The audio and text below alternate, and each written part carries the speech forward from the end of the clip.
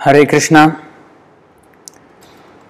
Welcome to this episode of Bhagavad Gita. Today's verse is chapter 3, text 42 of Bhagavad Gita. Om Namo Bhagavate Vasudevaya. Om Namo Bhagavate Vasudevaya. Om Namo Bhagavate Vasudevaya. Om Ajnanatimirandhasya Jnananjana Shalakaya चक्षुरुन्मीलितं येन तस्मै श्रीगुरवे नमः। श्रीचैतन्यमनोभीष्टं स्थापितं येन भूतले स्वयं रूपः कदा मह्यं ददाति स्वपदान्तिकं वन्देऽहं श्रीगुरो श्रीयुतपदकमलं श्रीगुरून् वैष्णवांश्च श्रीरूपं साग्रजातं सहगणरघुनाथान्वितं तं सजीवं साद्वैतं सावधूतं परिजनसहितं कृष्णचैतन्यदेवं श्रीराधा कृष्णपादान् सहगणललिता श्रीविशाखान्वितांश्च। हे कृष्णकरुणा सिन्धो दीनबन्धो जगत्पते गोपेश गोपिकान्त राधाकान्त नमोऽस्तुते। तप्त कांचन गौरांगी राधे वृंदावनेश्वरी वृषभानुसुते देवी प्रणमामि हरिप्रिये। वाञ्छाकल्पतरुभ्यश्च कृपा सिन्धुभ्य एव च पतितानां पावनेभ्यो वैष्णवेभ्यो नमो नमः। नमो ओं विष्णुपादाय कृष्णप्रेष्ठाय भूतले श्रीमते भक्तिवेदान्त स्वामिनिति नामिने। नमस्ते सारस्वती देवे गौरवाणी प्रचारिणे निर्विशेष शून्यवादी पाश्चात्य देशतारिणे। जय श्री कृष्ण चैतन्य प्रभु नित्यानंद श्री अद्वैत गदाधर श्रीवासादि गौर भक्त वृंद। हरे Krishna Krishna Krishna Hare Hare Hare Ram Ram Ram Hare Hare. Welcome to this episode of Bhagavad Gita, and today's topic is chapter 3, text 42. Just a second.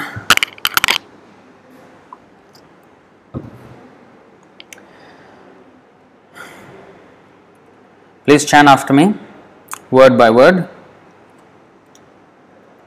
Just before that, I would like to check the status of the live stream. It looks all okay. All right. Indriyani parani ahuh indriyebhyah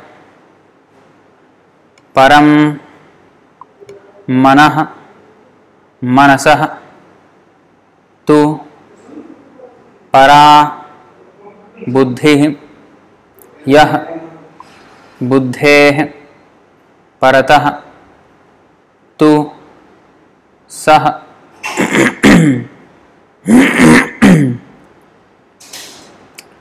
Now let's chant line by line. Repeat after me. Indriyani paranyahur indriyebhyah param manah मनसस्तु परा बुद्धिर यो बुद्धेः परतस्तु सः।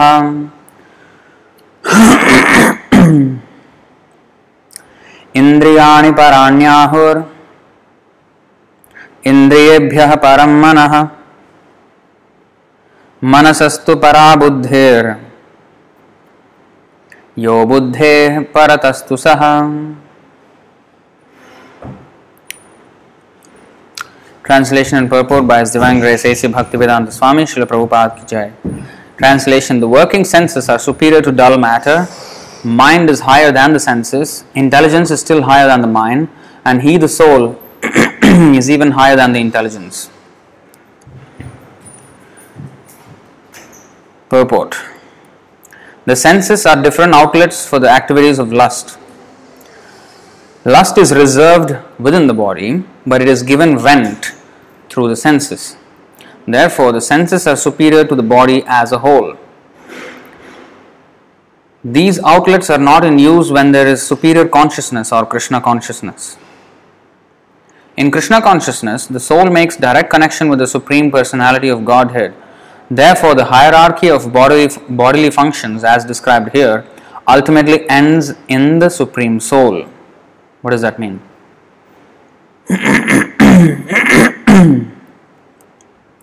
What does this sentence mean?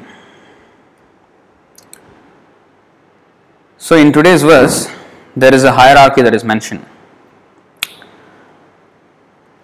The working senses are superior to the dull matter. This body is made up of matter, and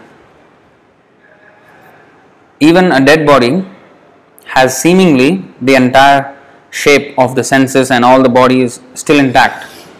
But the senses are not working because the soul has gone out of that body. So the senses are in shape only, but they are not functional. In that state, it is just a mass, a lump, and it is not of any use. So our body is a lump of matter, but higher than the body is the senses, because the senses actively engage with the material world, with the objects of the senses. Whereas the body, just like a dead body for example, it does not engage with the objects of the senses, right? So this is the body. This body is always dead. Even while it is so-called alive, it is dead. It appears alive because it only is because of the presence of the soul. Otherwise, it is dead. So the body by itself does not engage with the objects of senses, but the senses do, especially when the soul is there. So therefore, the senses, which are interfaces, with the material world, those are higher than the body. Therefore, but the mind is the leader of all the senses, and mind is the center of activity. Mind is the center of all activity. Therefore, mind is superior to the senses. The intelligence creates the determination using which the mind will carry its activities forward. The mind's activities are dependent on the intelligence determination. So that is a function of intelligence, to have determination. So some people have determination, say for example, to build their bodybuilding. So it requires a great deal of energy, a great deal of perseverance to build, Arnold Schwarzenegger or Bruce Lee. Great deal of determination is needed. So that is also determination. And after that determination, the mind engages the senses, and the working senses are put into action, and then the desired result is achieved. So that is determination. Or even to do a successful business, or to study for the exams. It all requires determination. So what is the determination that the intelligence decides? Depending on that, the mind will act and carry forward the activities. So because the mind's activities are dependent on the determination of the intelligence, therefore the intelligence is higher than the mind, and the soul is higher than the intelligence. Because intelligence without the soul, what is that? There's no meaning to that. So the soul is the center of all activities, but in this material world it acts through the mind. Firstly, it identifies itself wrongly because of false ego, and then because of that determination or that understanding, and then there is this strong determination to act on the bodily platform, and because of that determination the mind acts, engaging the senses, and the senses interact with the objects of the senses. In this way we interact with this material world. Now in this sentence though, it is said, in Krishna consciousness, the soul makes direct connection with the Supreme Personality of Godhead. Therefore, the hierarchy of bodily functions, as described here, ultimately ends in the Supreme Soul. Now we have body, senses, mind, intelligence, soul. That is how much it is explained here. But then there is the Supreme Soul, Paramatma. or Krishna. So there is where it should end. And in fact, to control the senses and engage them in the service of the Supreme Soul, we need knowledge from the Supreme Soul, and the soul receives it, and the intelligence deliberates on it. And then once the determination is based on that knowledge, then the mind's activities are,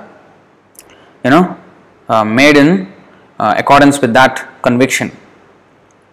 And then the mind has unlimited desires to execute service. And then the mind, gives orders to the senses to serve. And that's how one can fully spiritualize one's existence. So that is what is meant here, ultimately ends in the Supreme Soul.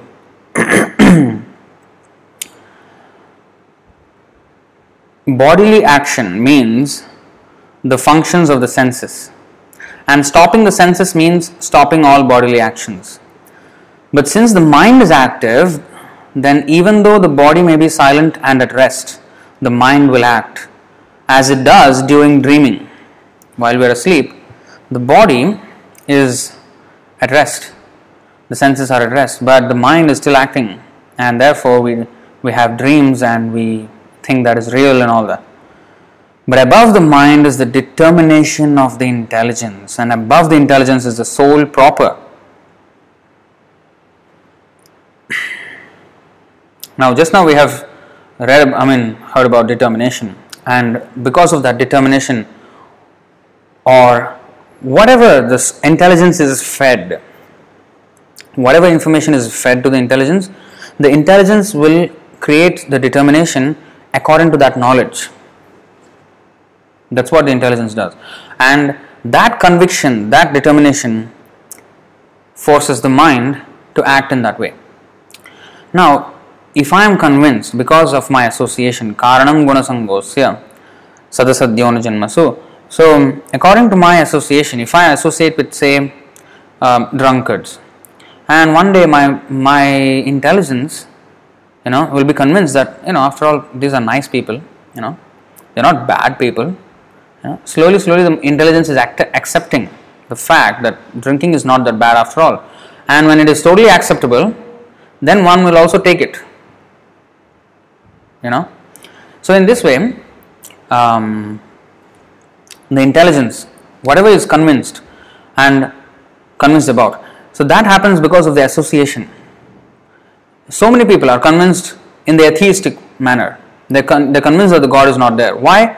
Because they associate with similar atheists.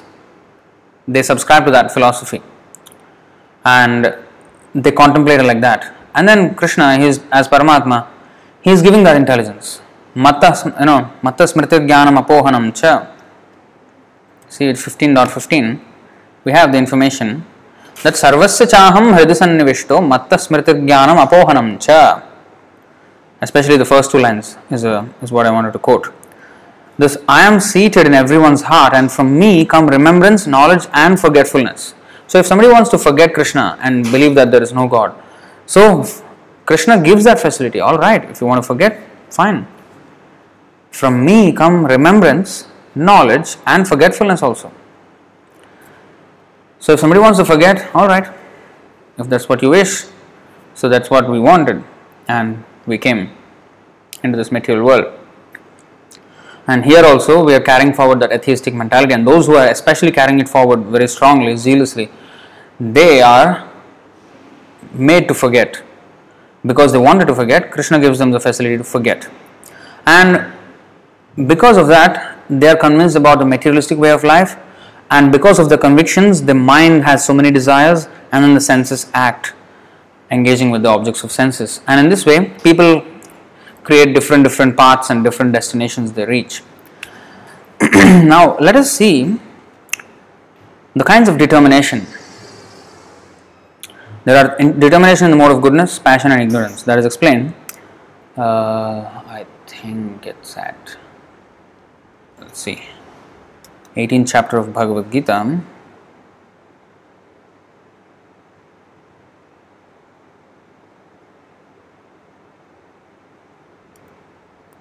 I think it's 26.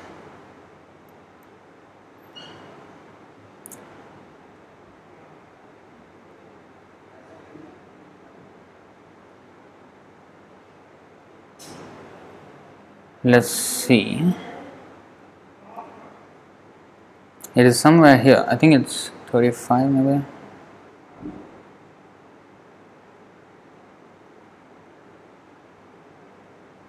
Yes. Now you see 18.33. 18.33 of Bhagavad Gita. Dhritya yaya dharayate manah pranendriya kriyah yogena vyabhicharinya dhritih sa partha satviki. O son of Pritha, that determination which is unbreakable, which is sustained with steadfastness by yoga practice, and which controls the activities of the mind, life and senses, is determination in the mode of goodness.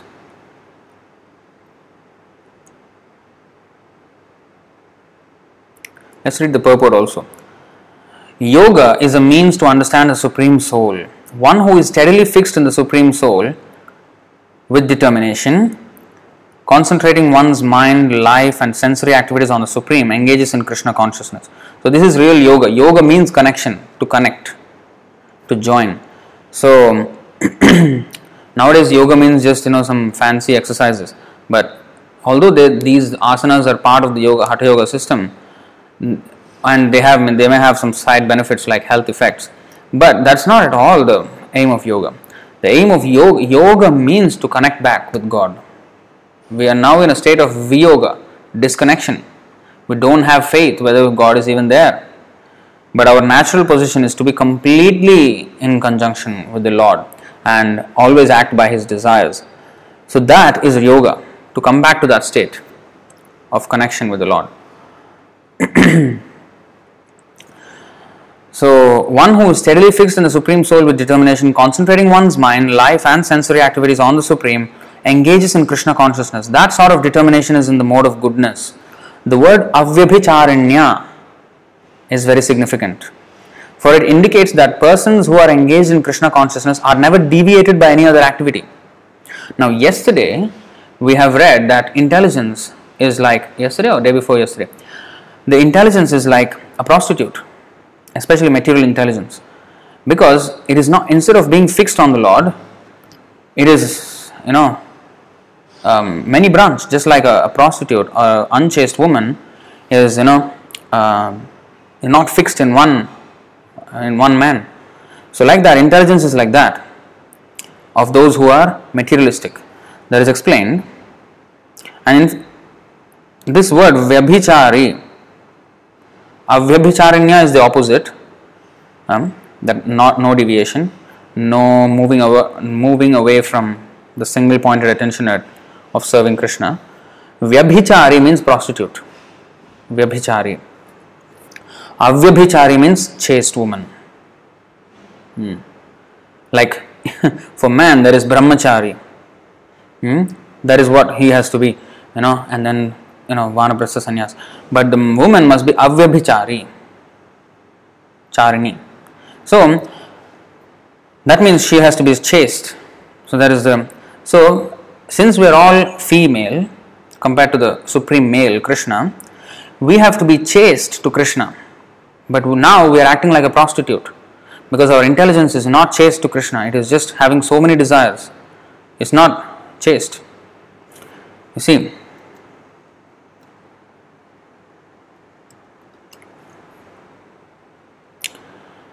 2.41 of Bhagavad Gita.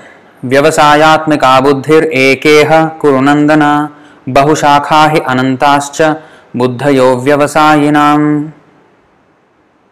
Those who are on this path is devotional service, are resolute in purpose and their aim is one.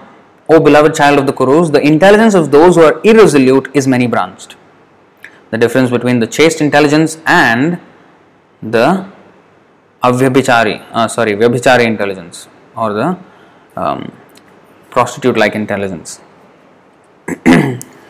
So this prostitution of intelligence is the effect of ignorance of our real self. This can be counteracted by knowledge. By the knowledge, the intelligence is convinced, and then the sensory activities will follow. We are only acting on our determination. Everybody everybody has their own ideals of or values of life, right? Everybody believes their own values in life. Some people are convinced about this is the right thing, and then their mind, their senses will follow that. If somebody is convinced that I have to steal, stealing is good, this is how I can maintain my family. If he is convinced like that and he associates with similar other thieves, then he will be convinced that that is the way. So it is about how we associate, our convictions develop, our determination develops. So that determination, if it is focused on Krishna, how can I increase my Krishna consciousness? And what should I do to increase that? Always, in that direction. That is proper intelligence. There is another nice verse. 9.4.66. You see, Mayi nirbaddha hridayah sadhavah samadarshanaah vashe kurvanti mam bhaktya satstriyah satpatim yatha.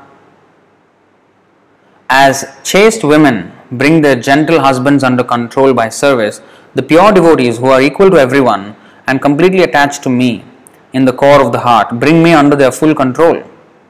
Very, very appropriate shloka. It is actually showing, the shloka is showing, actually Lord Narayana himself is speaking this, and he is showing here what is the quality that will attract him. The pure devotees bring Krishna under their full control, just as a chaste woman brings her husband under full control. Sometimes even if the husband is wayward, if the wife is chaste, she will bring the husband under her control. That was the case with even Prabhupada's sister. She, very in a chaste manner, she served her husband. Her husband was like a drunkard, womanizer, but she changed him into a devotee. And then we have examples of even that, what is that? In the Shastra. I have shown this in the Shikshashtaka classes. Forgot where it is. That this woman, she was the wife of a leper Brahmana, and let's see if we can find her out.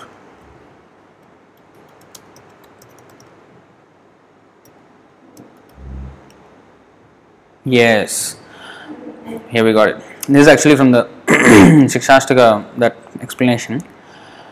So, Sri Chaitanya Charitamrita Antilila, chapter 20, text 57. The wife of a Brahmana suffering from leprosy manifested herself as the topmost of all chaste women by serving a prostitute to satisfy her husband. She thus stopped the movement of the sun, brought her dead husband back to life, and satisfied the three principal demigods Brahma, Vishnu, and Maheshwar. The power of a chaste woman, she could satisfy the three, Brahma, Vishnu, and Maheshwar, and she could stop the movement of the sun. Who can do that? She actually did it. The story is there, and in the purport it is there. We will read that. She did that just by the power of her chastity. A man gets his mystic powers by practicing yoga system, but a woman gets her power by chastity. The same power as what the man gets by yogic practice, she gets by chastity. That's why it is said, how powerful was Bhishma Dev, as powerful was Gandhari, because she was so chaste to her husband Dhritarashtra. Now, how come this lady, the wife of this Brahmana, suffering from leprosy, became so powerful? Now you see this purport. The Aditya Puran, Markandeya Puran, and Padma Puran tell about a Brahmana who was suffering from leprosy but had a very chaste and faithful wife. Now, this person is a Brahmana, but he was suffering from leprosy and he had a very chaste and faithful wife. He desired to enjoy the company of a prostitute. You look at him, he's already suffering from leprosy. He had a chaste wife looking after him, but he was so ungrateful, he wanted to enjoy the company of a prostitute. And therefore, his wife went to her and became her maidservant just to draw her attention for his service. She was thinking, I have to serve my husband no matter what. And, The husband was wanting a prostitute. I mean, he's already a leper.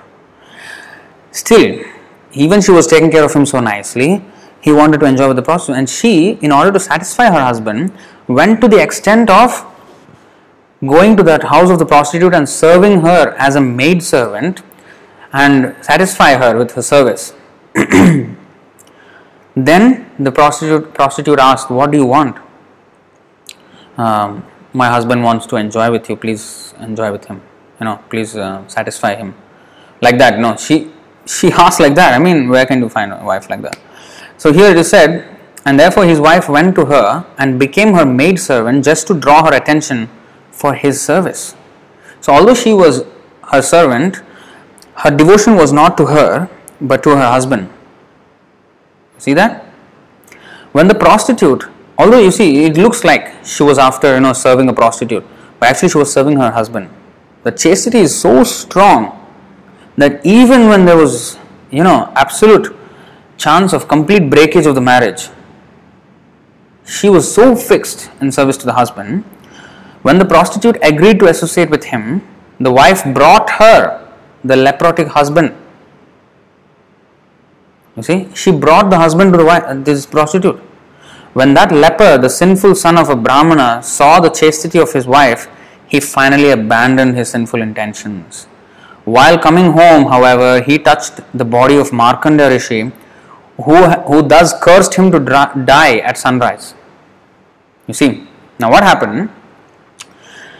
When this this wife, she did not even tell the husband that she was going to serve the prostitute. She just went silently, and as if she went to the market or something, she went to the house of the prostitute and served her nicely as a maid servant, and then went to the market and then bought whatever things to be bought to the home, like that.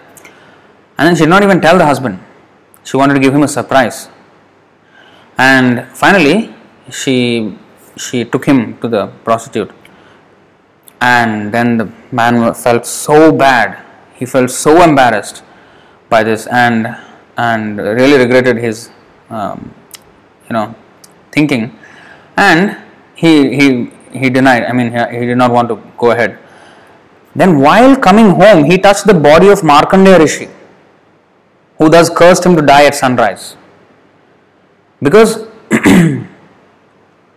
of his sins, that arrangement was made that he had to be cursed. Because his thought was so bad. Although his wife was so good, his thought was so bad. So it has been arranged by the will of Providence that Markandeya Rishi had to curse him to die by the next sunrise. Now, this wife was so chaste. You see, because of her chastity, the woman was very powerful. Therefore, when she heard about the curse, she vowed to stop the sunrise. This was her chastity, that she wanted to stop the sunrise to save her husband. That chaste she was. I mean, with what power you can stop the sunrise? But she did it. A chaste woman can do unbelievable things. Like Sita, Mother Sita. She walked through the fire. How was that possible? Because she was chaste. Not for a single moment did she forget Lord Ram. And therefore she could walk through the fire and completely unharmed. That means she was purer than fire. Fire is considered very pure, and we even sterilize things with fire. But she was so pure that fire could not even touch her. She could not be burned by fire. That pure. So they can do unbelievable things. And similarly, even Gandhari, she closed her eyes. She was so beautiful princess. She was the most beautiful actually at her time. The most beautiful princess of her time in the world. All these Miss Universe all have no match at all. And when she heard that her to-be husband, arranged by the parents, was a blind man, she immediately covered. She did not complain, "Hey, come on, I'm a beautiful woman, you should give me a handsome man, and what is this, what kind of arrangement is this, I don't want to marry," tantrum. No, nothing. As soon as she found out that her to-be husband was blind, she immediately covered her eyes. And later on, when Duryodhan, was going to go for battle with the Pandavas, she actually asked him to come before her naked, completely naked. he did not understand why. But mother said, he was a fully grown up man. I mean, he had children already, by then grandchildren, and she asked him to come naked before her, and he was going to her chambers naked, completely naked, and Krishna, he knew what was going on, so he came, hey, come on, what is this, Duryodhana? At least have some decency, huh? Cover your private parts at least. Then he put some leaf, some leaf he put to cover his private parts, and then he left. He went to the chambers of his mother. Then he told, Ma, I'm here. Then she said, all right. Then she opened her eyes. Then she looked at him from top to bottom. Then she regretted that he covered his genitals. And with his genitals, he also covered a part of his thigh as well. Now, what she wanted to do was, by opening the eyes, she looked at him from top to bottom, and his body became like armor. No arrow, because she wanted to make him invincible in battle. That's what she wanted, because she had love for her son. But then, when she opened her eyes and looked at him from top to bottom, she was disappointed. Mind you, that was the first time she was looking at her son. Her whole life, she did not even look at the son. Voluntarily she closed her eyes. Look at the chastity. Because of that, she got so much power that just by opening her eyes and looking at him, she made his body steel, like steel. But because that part, the private part, was just covered, and part of the thigh, that part could not be made like steel. And later on, Bhima hit the thigh and finished him. He was dead. Although it was against the rules of warfare, but as they say, all is fair in love and war. Although it is not exactly fair in Kshatriya warfare, but because the Kauravas also resorted to so many, improper acts, like the rigged gambling match, and also in the war also they killed Abhimanyu without proper rules. So many things. And Bhishma Dev also did not speak up when Draupadi was being disrobed. That was a total act of injustice. All these things they done. So therefore, it was a tit for tat. So in that way, it was bona fide. And Krishna actually asked Bhima to do that. Now, when Gandhari looked at him, she was so disappointed. Why? Why did you have to cover? No, I mean, Krishna, I was coming naked, but Krishna passed by and he asked me, what is this? And of course, I had to cover, what to do. Krishna always has a plan. I mean, she understood the plan of Krishna, that her son had to die. But still, the body became like steel, the rest of the body. So, what I'm trying to say is the power of the woman. The woman can get unlimited yogic power just by becoming chaste. And here, this lady, just an ordinary woman, seemingly wife of a leper brahmana, did not even have a qualified husband, and he was looking for a prostitute, completely fallen. But her chastity was so powerful that she vowed to stop sunrise. I mean, yachak shuresha savita sagalagrahanam raja samasta suramurti rashesha teja yasyagnyaya bhramati sambhrita kala chakro govindamadi purusham tamaham bhajami. On Krishna's order, yasyagnyaya bhramati sambhrita kala chakro, whose agnya? Govindamadi purusham. Krishna's agnya, or on Krishna's order, the sun is moving. And she vowed to stop sunrise. She wanted to manipulate reverse the whole laws of the Lord.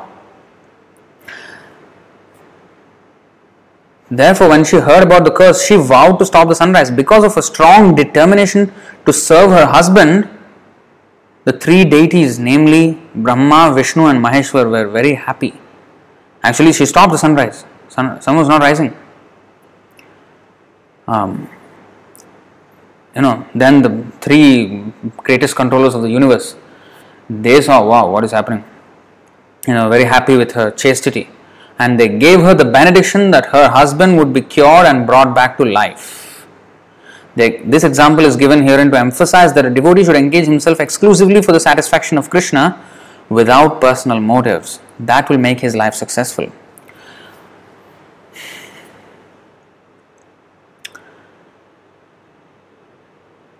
You know, this brings to mind another story of the gopis, where they worship Katyayani, goddess Durga.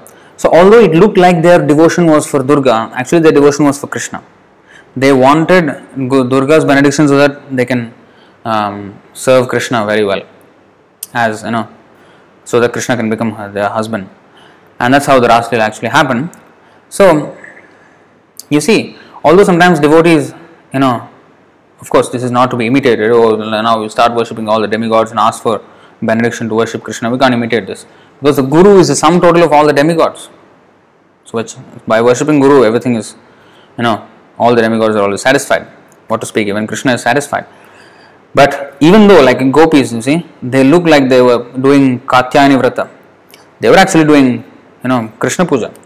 And also another example is Yudhishthir Maharaj. He performed Rajasuya Yajna and he performed in a battle and so many Yajna, Ashwamedha Yajna. But although these are Karmakanda activities, he was not interested in them. It looked like he was engaged in Karmakanda. But he did that because Krishna asked him to do. That's it. His interest was just to serve Krishna. So although it looks like, just like this woman, wife, it looks like she is a servant of a prostitute. And when you serve a person who is so bad, then you get all bad qualities. But she was actually serving her husband. So although it looks like she is doing something else. So what I am trying to say, we have to be chaste like this to Krishna. The intelligence has to be single-pointedly focused on Krishna. Even though we may be engaging in this world in so many activities, our mind completely, especially our intelligence, and then with the intelligence, the conviction, then the mind will be engaged. Therefore, this is the exact reason why Krishna said in the 8th chapter, 7th verse of Bhagavad Gita, Tasmat sarveshu kaleshu mamanusmara yudhyacha mayyarpita mano buddhir mame vaishyasya samshayah. Therefore, Arjuna, you should always think of me in the form of Krishna and at the same time carry out your prescribed duty of fighting. With your activities dedicated to me and your mind and intelligence fixed on me, you will attain me without doubt.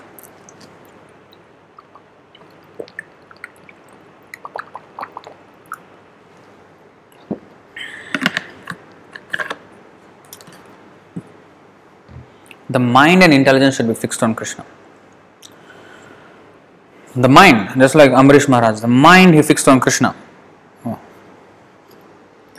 So, how did he do that? Because he was convinced with spiritual knowledge that his intelligence was convinced that this is actually the path and my mind should just be fixed on Krishna. Because of that's why it is said, manah phalam tad gunatattva chintanam. The fruit of the mind, that means the real success of the mind is to be always thinking of the gunatattva chintanam, the philosophy of Krishna consciousness. And the intelligence has to deliberate on that. Then the mind will be engaged in the service of Krishna, and then all the senses will follow. So if you see in the Sanskrit, Mayarpita Mano Buddhir. Now today we know that the body, senses, mind, intelligence, false ego. And then finally soul, and then the Supreme Soul. So coming back,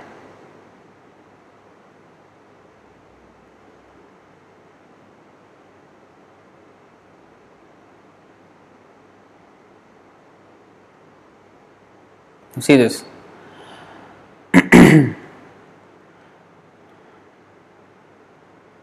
But above the mind is the determination of the intelligence, and above the intelligence is the soul proper. Oh yeah, we did not actually see the other determination. 18 dot, we have seen 33, but we'll see it again. You see, again, Yogena avyabhicharanya. This is avyabhichari. So this is, O son of Pritha, that determination which is unbreakable, which is sustained with steadfastness by yoga practice, and which thus controls the activities of the mind, life and senses, is determination in the mode of goodness. Another verse, and then we will come back here. See, this is 14.26. Mam chayo vyabhicharena, apostrophe means avyabhicharena. Yah avyabhicharena becomes yo vyabhicharena, sandhi. Otherwise it is avyabhicharena. Again this word, you see. Mam chayo vyabhicharena bhakti yogena sevate sagunan samatityaitan brahma bhuyaya kalpate. One who engages in full devotional service, unfailing in all circumstances, this is called avyabhichari. Unfailing, just like the wife, her devotion to the husband, the chaste wife, so strong, unfailing. Even there is complete reasons to give up the husband. I mean, there is absolutely no reason to live with the husband. But still, the devotion of the wife does not change, even flinch a little bit to the husband. That means she is completely chaste. So like that, similarly with Krishna, although there may be every single reason to forget him and go away from him, that means even if everything goes wrong seemingly, because Krishna tests our determination at every level, he will test our determination. And if we are giving up on our determination to serve him, that means we are not chaste enough. We have to be purified even more. So when one comes to that point, you see, one who engages in full devotional service, and when we say full, not a second or a fraction of a second lost, that is full devotional service. Not just full-time devotee. Oh, yes, Prabhu, full-time devotee. No, even when I am full-time, I can be spacing out completely. There is so much scope for improvement. It is not that just by donning this color, full time, we're doing devotional service. No, the mind is still going here and there, right? So that has to be, it's an ongoing process of, removing the gaps lesser and making them lesser and lesser and lesser and lesser until there is no gap. Complete remembrance of Krishna all the time. Otherwise it's like fragmented attention on Krishna. In between there is like loads of other thoughts.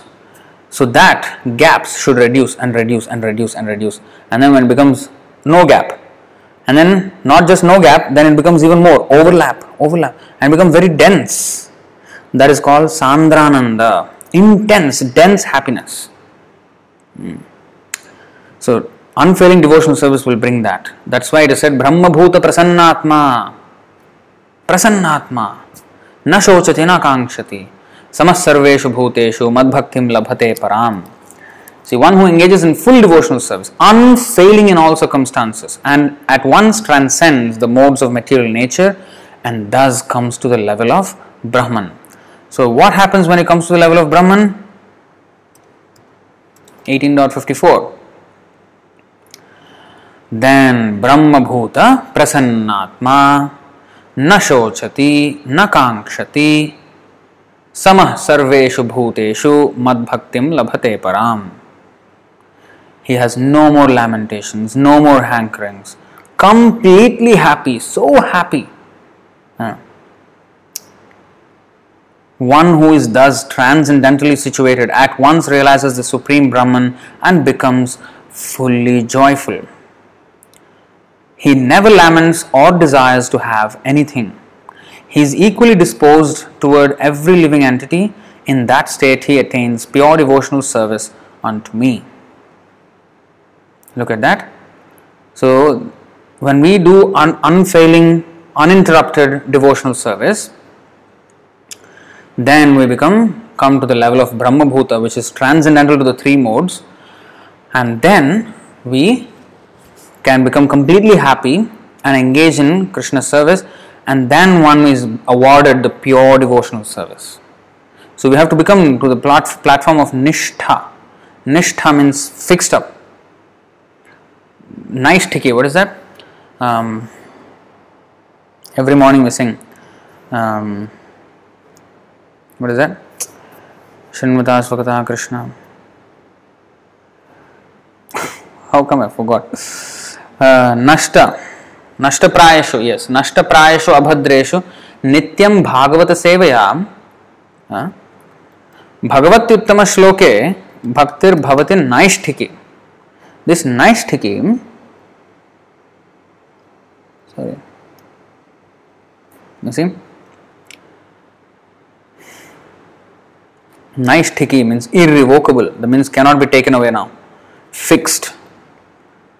So, by regular attendance in the classes on the Bhagavatam and by rendering of service to the pure devotee, all that is troublesome to the heart is almost completely destroyed, and loving service under the personality of Godhead, who is praised with transcendental songs, is established as an irrevocable fact by regular attendance in classes on the Bhagavatam and rendering of service to the pure devotee. Nityam Bhagavata Sevaya. Nityam means always, unfailing, uninterrupted. Ananya. Ananya means without any distraction. That kind of practice we must be accustomed to. We should become acclimatized to that. And that's why it is said 8.8 Abhyasa yoga yuktena chetasa nanyagamina na anyagamina paramam purusham divyam yati parthanu chintayan.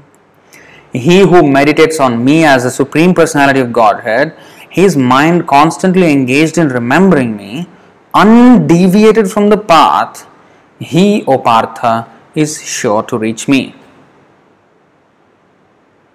Krishna is, in the other verse in the Bhagavatam, he says, just as a chaste wife serves the husband and brings him under her control, similarly, my devotee, Krishna says, brings me under his control with his pure devotion. That means the pure devotee is completely chaste. That is explained here. Not a moment is lost. Sarvabhutastham atmanam sarvabhutani chatmani ikshate yoga yuktatma sarvatra samadarshanaha. 6.29 Bhagavad Gita. A true yogi observes me in all beings and also sees every being in me. Indeed, the self-realized person sees me, the same Supreme Lord, everywhere. And Krishna says, for such a person, Yo mam pashyati sarvatra sarvam cha mayi pashyati tasyaham na pranashyami sachame na pranashyati. For one who sees me everywhere and sees everything in me, I am never lost, nor is he ever lost to me. See how, this relationship is so very, sweet between the Lord and his devotees. So that is the thing that we need to learn. The intelligence should be like that. Otherwise, it's the intelligence of a prostitute, as we have learned yesterday. Just how to attract this man and that man and this man and that man. That's the intelligence of a prostitute. Now our condition is like that. So going back, we will see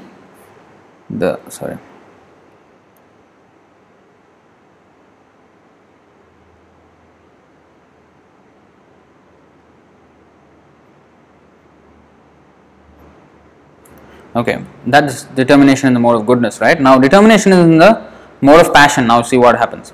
Yayatu dharma kamarthan dhrityadharayate arjuna prasangena phalakankshi dhritih sa partha rajasi.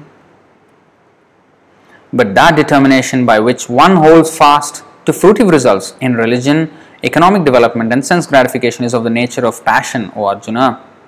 This is when the intelligence is convinced and determined to follow the fruitive results in religion, economic development and sense gratification. So he wants to follow the Vedic path, but his aim is to get fruitive results. So these people are passionate. They are phalakankshi. That means they always want the result oriented people. They want to achieve something in this world. whether it's in this life or the next life or like that.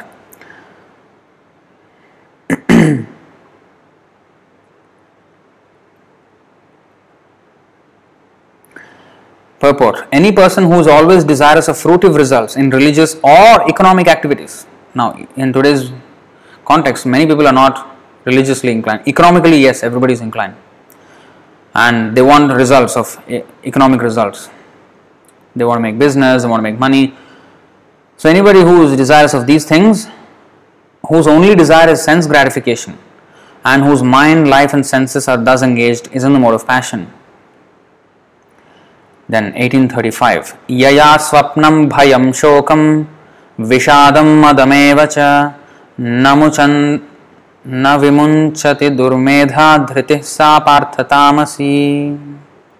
And that determination which cannot go beyond dreaming, fearfulness, lamentation, moroseness and illusion, such unintelligent determination, O son of Partha, is in the mode of darkness. Purport: it should not be concluded that a person in the mode of goodness does not dream. Here, dream means too much sleep. Dreaming is always present, either in the mode of goodness, passion or ignorance. Dreaming is a natural occurrence. But those who cannot avoid oversleeping, who cannot avoid the pride of enjoying material objects, who are always dreaming of lording it over the material world, and whose life, mind and senses are thus engaged, are considered to have determination in the mode of ignorance. So, now you see, in all the three verses, the purport, we see this phrase, whose life, mind and senses are thus engaged. That means his modes of activities, his mind and senses are dependent on his determination, on how his determination is acting. If the determination is in the mode of goodness, that way, and passion and accordingly, and then ignorance accordingly. So this is important to understand, that what we learn here is that how the intelligence creates the determination, in which mode, that way our mind and then our senses will be acting. So if our intelligence and mind are put in the mode of goodness, and especially Shuddha Sattva, pure goodness, then one can become Krishna conscious. So how is one convinced? How is one convinced of a certain mode? Now, how does one have determinations in the mode of ignorance or passion when it is not a good thing? Then how is he convinced? The conviction is because it is not by so-called logic or so-called brain power that we get determined in certain way. It is according to what we are fed. We are fed one thing, and then our determination stays in that way. And then if another thing is presented, we will reject it first, because it doesn't appear, it doesn't tally with what we have already experienced. For example, God is a fact, but the atheistic, so-called scientific-minded person, he is taught from the very beginning of life to see life in an atheistic way. So, when the opposite conclusion is presented, he will automatically reject, because his intelligence has been contaminated with this ignorance which he thinks is knowledge. And this is why it is said, Mayaya pahrita jnana, the knowledge which is stolen by illusion. And because of that, his determination is misplaced. Such misplaced intelligence and misplaced determination creates a prostitution of intelligence, and therefore we cannot be chaste to Krishna in this material world. Everybody, each one of us, we have come here because we have engaged in the business of prostitution of intelligence, and that's why we are here. And now we must learn how to become chaste to Krishna. And that's the exact thing what Krishna consciousness is all about. The whole process of Krishna consciousness is this. And another feature in today's verse, like we have this gradation of senses, right? I mean the body and then the senses and then the mind, intelligence, soul and then supreme soul. Below the mind or in the body level, there are the five elements, gross elements, which is Panchabhuta. Bhumir, Apa, Anala, Vayu, Kham. That means earth, water, fire, air, ether. So these are the material elements, gross material elements, and then the three subtle material elements, which is Mana, Buddhi, Ahankar.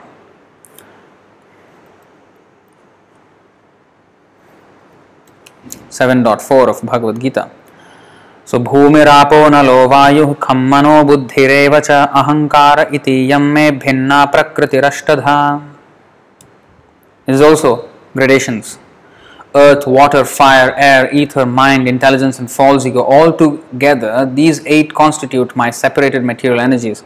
So each one is higher than the other in subtlety. It will become more and more subtle. The earth is the grossest, the most physical, the most tangible thing in this world. Then water is a little subtle because it doesn't have a fixed shape, it just moves, and there's no what is that? Smell. Whereas earth has even smell. And then so it can only be perceived with 4 senses. Earth can be perceived with all 5 senses. Water can be perceived with 4 senses. What are they? Hearing, feeling, seeing, and what is that? Tasting. Water. But smelling? No. There's no smell. But of course, water, if it is contaminated with some other substance, then it has smell. That means that water is not pure water, it is mixed with some earth element, some chemical or whatever it is, flavor that is coming from earth. Any flavor comes from earth. So when a juice, for example, has flavor, smell and taste, that means it is mixed with the earth element. That's why every fruit has different tastes, because that flavor is taken from the earth. So the flavor of the orange, the flavor of the banana, the flavor of the mango, it's all in the earth. Otherwise, where it has come from? It is in the earth. But Krishna, by his mystic power, through the potency of the seed, he can extract that particular taste from the earth, that flavor, smell. So this is subtle science. So anyway, so like this, then the water is a little more subtle because only 4 senses can perceive it, and then the fire, only 3 senses can perceive it. There is no taste, the rest are there, and there is no taste and smell. So, you say fire has smell, when there is fire, you smell something, right? That means some earthly element is being burnt. Again, it has to be earthly element. So that's what causes the smell. Otherwise, fire itself has no smell. It has only form, it has sound, it has feeling.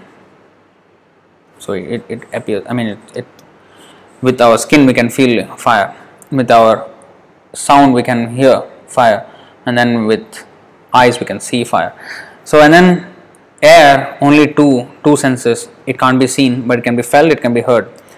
Then sound or ether can only be with one, only sound. So the air, there is feeling. In the ether, there is no feeling also.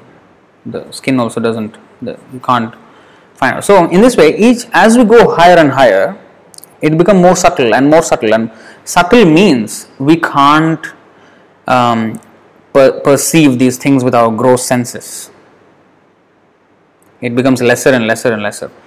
And mind, none of the 5 senses can perceive the mind. But it is there. It is there. But you can't feel it with any of the 5 senses. You can't hear it, you can't touch it, you can't see it, you can't taste it, you can't smell it. But it is there. So this is even more subtle. And higher than that is the intelligence, which is even more subtle. And higher than that is the false ego, which is even more subtle. The misidentification with the body, that is the false ego. That is so subtle, it's very hard to pinpoint that we have a problem. The problem is our false ego, that I misidentify myself. Ego means identity. Ego, we're not meaning ego means the pride, and not that. Ego means identity. What is my identity? That is ego. False ego means false identity. I think I am matter. There's true ego. True ego means I am the servant of Krishna. Still the I is there. Mayavadis, they say we should remove the I. I means pride. Aham, mamata, I and mine. We should remove that. So I should never say I. There was a foolish follower of Mayavad philosophy who used to visit us at our book distribution regularly when we were on the street. He's I don't know. He's just like a vagabond. He just roams around and is barefooted, and it's like a hippie, hippie kind of person. So he was somewhere from the Western countries, maybe America, I think. But he always stayed in Singapore, and then we used to see him in book distribution on the streets. So every time he comes to us, he irritates us. He tries to irritate us, and then he says he'll put on this like very serene face. Then he'll come to us and say, "How are we?" He doesn't say, "How are you?" or "I am fine." He doesn't use the word I. We are all one. This Mayavad philosophy. He's actually into this Mayavad philosophy and all that. I don't know if he's into anything else, substance abuse. I don't know. He looks always drugged out, but he says like that. He comes to us and says, with a fake peaceful look on his face, and "How are we?" He will ask like that. Then we will have some fun arguing with the guy for some time before we ask him to get out. Because in the beginning we were actually quite patient and quite try to explain to him, you know what, we are not one, we are not amalgamating. Our identity is still there, and we showed so many quotes from the Gita and all that. But his determination was in the mode of passion or ignorance somewhere, and then he could not easily accept this thing. So he was still in that Mayavad. This is what happens, if we are fed with Mayavad intelligence. That's why it is said, Mayavada bhashya sunile hoy sarvanash. Whatever we hear, we will become convinced of that. It just requires more and more hearing of that. We will become convinced of that as a reality. That's why it is said, if a lie is repeated 100 times, people will accept it as the truth. It is not about, people don't see it on the merit of it. They just see how many times it is repeated and who all repeated it. If some prestigious person or some authorized or something which is supposed to be authorized, like for example the moon landing hoax. Big news channel is reporting. Now everybody has faith in that news channel. So if he's saying it must be true, come on. So in that way, when the lie is told by leaders, whom people look up to, then they will believe. So that's how. There's nothing wrong in believing, but we have to believe the right thing. We have to take knowledge from the right person. That's why the parampara system is so important. Evam parampara praptam emam rajarsho viduh. Then our intelligence, our determination will be properly placed with full correct knowledge, not this imperfect knowledge, which is actually a product of ignorance. Knowledge is always perfect. Imperfect knowledge is actually an oxymoron. It doesn't really fit. Imperfect knowledge means actually it is ignorance in the name of knowledge. This is called Mayaya Apaharita Jnana. Mayaya Apaharita Jnana. Apaharita means Apaharanam means kidnapped, stolen. So Jnana, stolen by Maya. So it looks like intelligence, it looks like knowledge, but it's actually ignorance. Therefore, Bhaktivinoda Thakur described mundane education to be Jada Vidya Jatam Mayar Vaibhav, Tumar Bhajana Badha. It is an impediment to your service, Krishna. In the name, in the disguising itself as knowledge, the ignorance comes in the disguise of knowledge and bewilders us, and we will put our faith in that.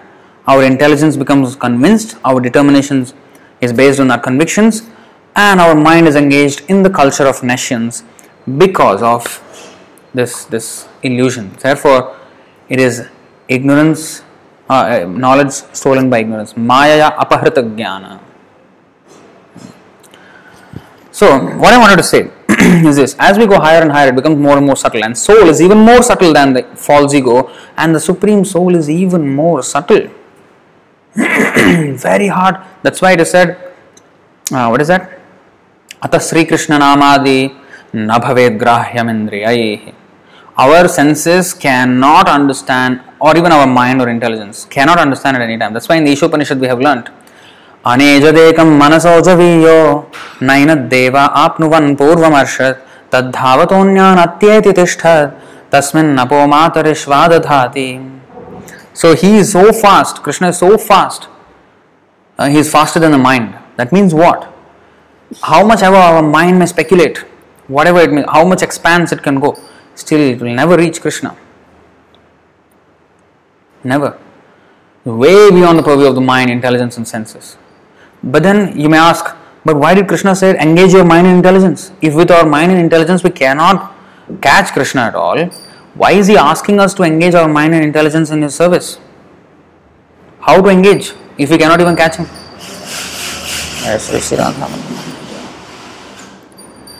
So, how to engage? By submissiveness, by surrender. First, we have to accept him as the supreme, and we have to take instructions from him.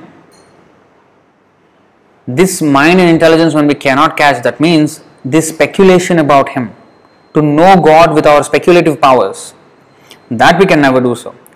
But the mind and intelligence is one of the energies of Krishna, and it has to be used in Krishna's service. So when we are employing that mind and intelligence properly in the mood of service to Krishna, accepting Krishna's words and then acting on them, that is called Mayi Arpita Mano Buddhir. Although he cannot be captured, but with our mind and intelligence he cannot be captured. But if we engage under his direction, how Krishna says, think of me, what I have revealed, that you accept. So that is why our intelligence should be used to contemplate on the knowledge and all the leelas revealed by Krishna, not independent of them.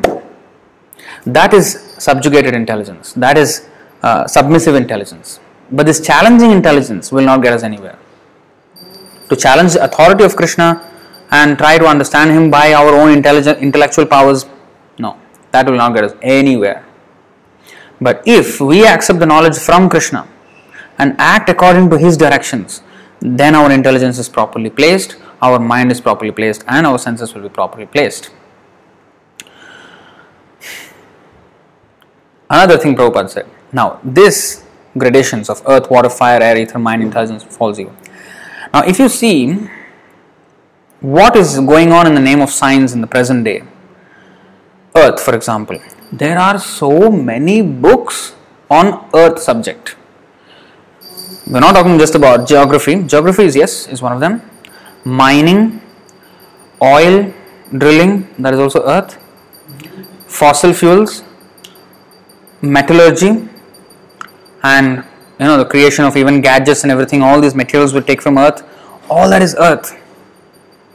Then there are a little bit fewer books on water, little bit fewer books on fire, little bit lesser knowledge on air, and ether, even lesser knowledge.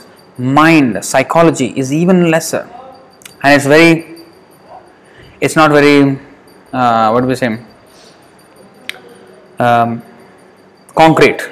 Their understanding of psychology is all the time changing. It's not very, they have to do studies and samples and very imperfect way of psychological studies. And then there is intellectual studies, even lesser. Finally, false ego, they have no information of it. They somehow sometimes come to a questioning like, who am I and why am I here? But then they fall back into the gross elements again. Then there is the soul, which they have absolutely no clue. Therefore, in the Bhagavad Gita, 2nd chapter, Krishna says, Dehinosmin yatha dehi. He is talking about the soul. Prabhupada therefore said that our knowledge starts at a point that these material scientists have not even reached, and they will never even reach even after thousands and millions of years. our knowledge starts at that point and it goes higher. As we go, higher. Bhagavad Gita itself is the second chapter. Soul. That soul is so subtle that all these, you see, earth, water, fire, air and ether. You see, all these things are what they are interested in. Now in big buildings, Burj Khalifa and now the Kingdom Tower, which is going to be the tallest building in the world. I think about 1 mile tall, which is 1.6 kilometers tall. I mean, can you imagine? So they're going to make this tallest. What is that? That is a mixture of earth, water, fire and intelligence of a few engineers and labor of many workers. But it's about this earth. Just pile up earth somewhere, just like ant hills. Ants, they also create ant hills. They also create their own skyscrapers.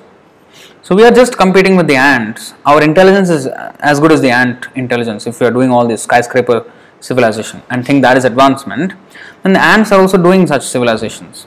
They have huge ant hills, very nice, very intricate passageways inside, and it's a huge city. Huge cities they construct, and nobody can match their workmanship.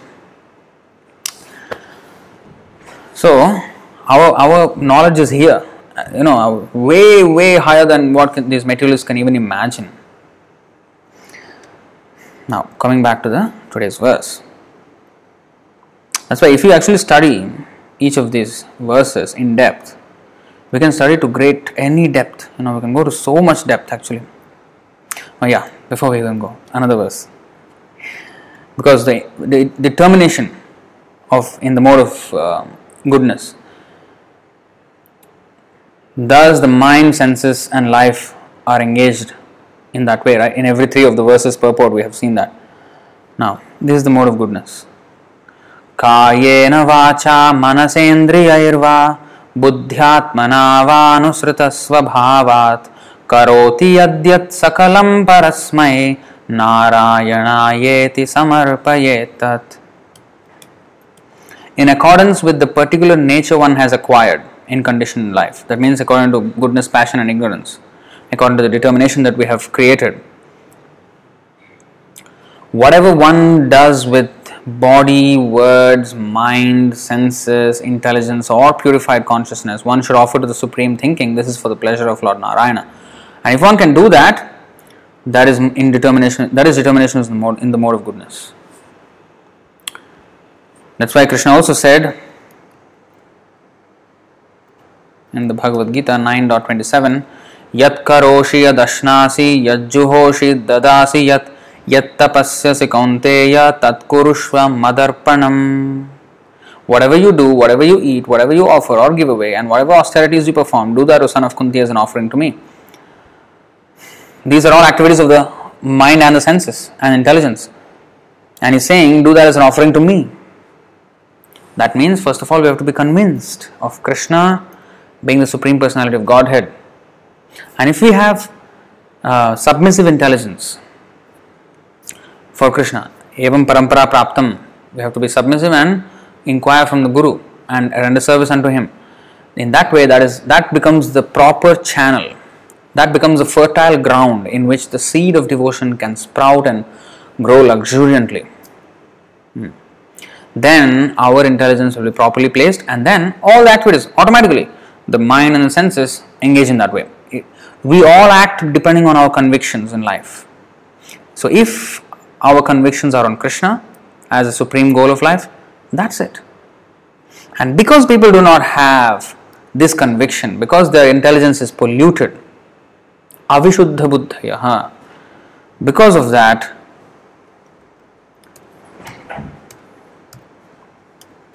they do not know what is the aim of life, what is the goal of life. Srimad Bhagavatam 7.5.31 Nate vidu swartha gatim hi vishnum durashayaye bahirarthamaninaha andhayathandhai rupaniyamanas tepi shatantriyam urudam nibaddha. Persons who are strongly entrapped by the consciousness of enjoying material life. You see? They determine, strongly entrapped. Their determination is strong to enjoy material life.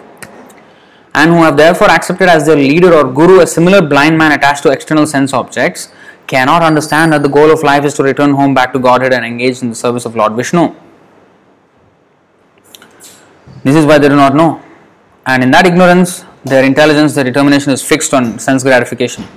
As blind men guided by another blind man miss the right path and fall into a ditch, materially attached men led by another materially attached man are bound by the ropes of fruitive labor which are made of very strong cords, and they continue again and again in materialistic life, suffering the threefold miseries. This is what happens. Narte vidhu svarthagatim hi Vishnu. Because their intelligence is not purified. Avishuddha buddhaya. Even if one is, that's why in the Ishopanishad it is said, even if one, what is that? Tato bhuya ivate tamo yau sambhutyamrata. Even if one goes to the spiritual domain and understanding, Brahma and Paramatma, if he doesn't understand Bhagavan, still avishuddha buddhaya, his intelligence is still not, his determination is still not there to serve Krishna. And therefore he has to fall down. That is explained in this verse. 10.2.32 Yenye ravindaksha vimuktamaninas tvayasta bhavada vishuddha buddhaya aruhya krichrena parampadam tataha anad patantyadho nadrita yushmadankrayah. The patantyadho means they fall down again. Aruhya krichrena, with so much endeavor they go up so high, giving up all, they sacrifice so many things to get to that stage of Brahman realization, Paramatma realization, but they fall down. Because why? The intelligence, avishuddha. Shuddha means what? Pure. Vishuddha means very pure. Avishuddha means very impure, contaminated, polluted. Someone may say that aside from devotees who always seek shelter at the Lord's lotus feet, there are those who are not devotees but who have accepted different processes for attaining salvation. What happens to them? In answer to this question, Lord Brahma and the other demigods said, O lotus-eyed Lord, although non-devotees who accept severe austerities and penances to achieve the highest position may think themselves liberated, vimukta maninas, they may think, they may speculate that they are already liberated, their intelligence is impure. They fall down from their position of imagined superiority because they have no regard for your lotus feet. So our determination should be this fixed determination. Yesham tvantagatam papam jananam punyakarmanam te dvandvamoha nirmukta bhajante mam dridhavratah. Persons who have acted piously in previous lives and in this life and whose sinful actions are completely eradicated are freed from the dualities of delusion and they engage themselves in my service with determination. Now it is said here that persons who act piously in previous and in this life. Now you may say, I may not have acted so piously. It doesn't matter. If we take up now the process in full surrender, the same result one will have. Same result, even if we do it now. The moment we understand the urgency of Krishna consciousness, as stated yesterday, if we take it up in all earnestness, then we can have the same benefit even in this life. But we have to completely become determined that I just want to follow this, that's it. Whatever Prabhupada says, I will follow. If that is our intelligence, if we determine like that, that's it. Because whatever he says is whatever Krishna says, right? So that is sakshadharitvena samasta shastrair. So that's how our intelligence should be molded. So now going back, we'll read from the purport.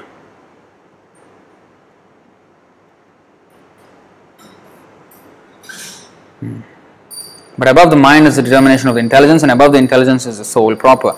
If therefore the soul is directly engaged with the Supreme, naturally all other subordinates, namely the intelligence, mind and senses, will be automatically engaged. In the Katha Upanishad, there is a similar passage in which it is said that the objects of sense gratification are superior to the senses. You see, this is a new thing here. In the Katha Upanishad, I don't know, the exact shloka is not quoted here, but you see this translation of it. In the Katha Upanishad, there is a similar passage stating the hierarchy of the senses and mind and all that. There it is said that the objects of sense gratification are superior to the senses. Here, the senses are superior to the body, and superior to the senses are the mind. But between the senses and the mind, there is another thing here mentioned in the Katha Upanishad, that is, the objects of sense gratification are higher than the senses because they pull the senses. If I can be attracted by something, that thing which is attracting me is more powerful than me, right? So because the senses are attracted to the sense objects pull the senses, therefore they are higher than the senses. Then the mind starts, plans. Then the intelligence, which is always fed these advertisements of Maya. Whatever we hear in this material world is an advertisement. Why? Because it is inducing us to act in a certain way. What is an advertisement? What is an advertisement?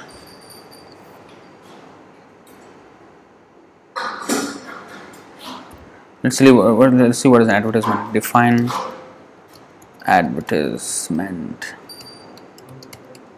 Let's see the dictionary definition of advertisement. A notice or announcement in a public medium. I don't know if you can see that.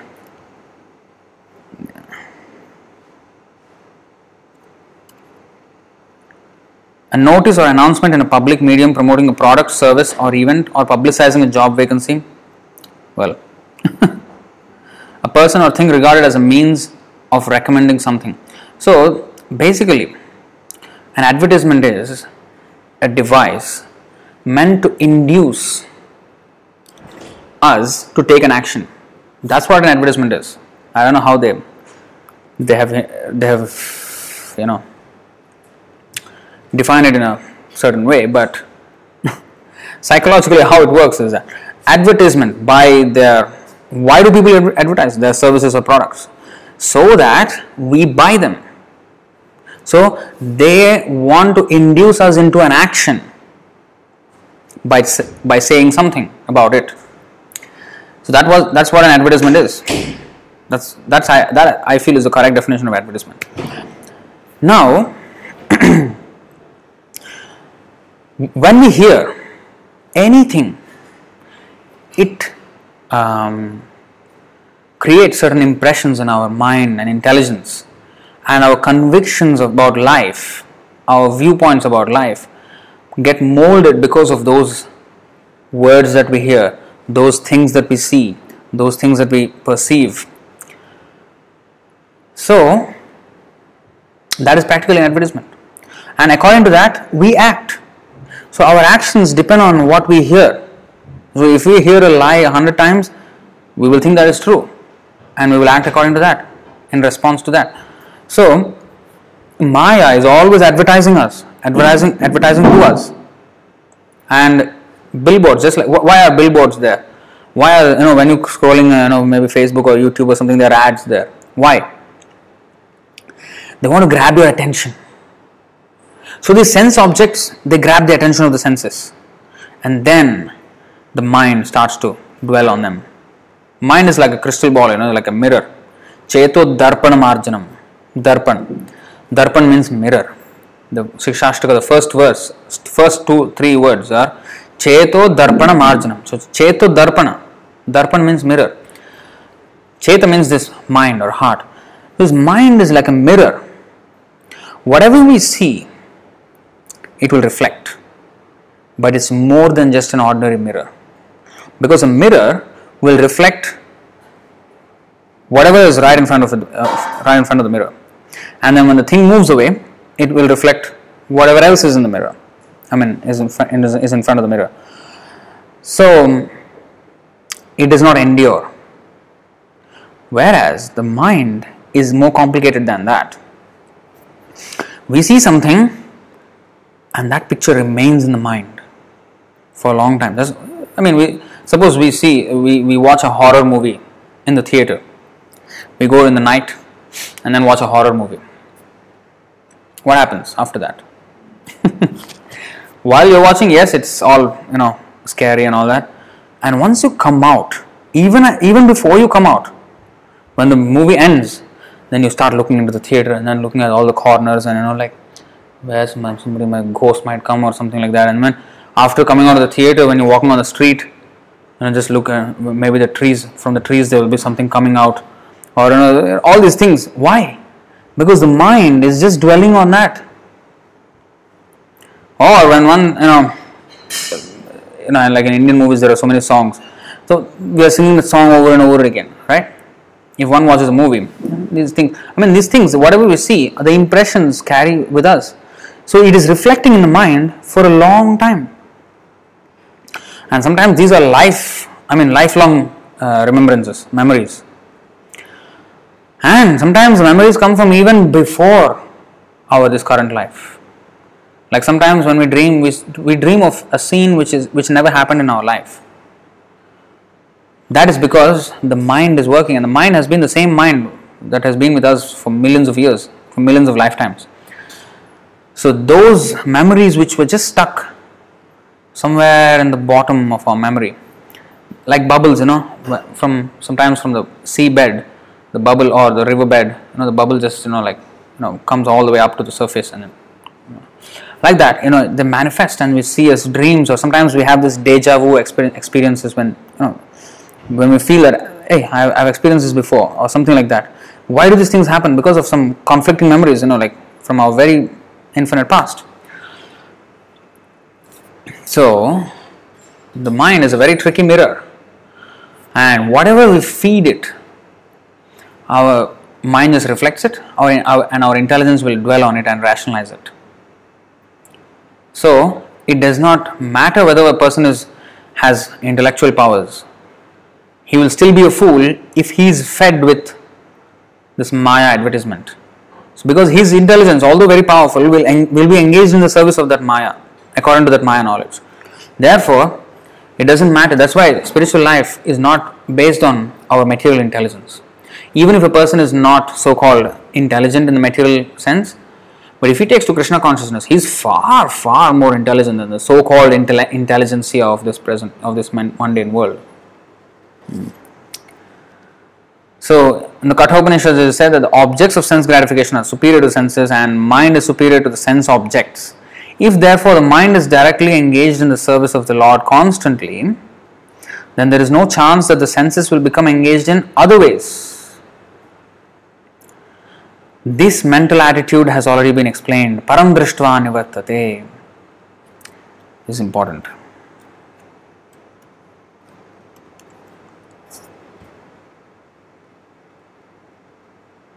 This is 2.59 of Bhagavad Gita.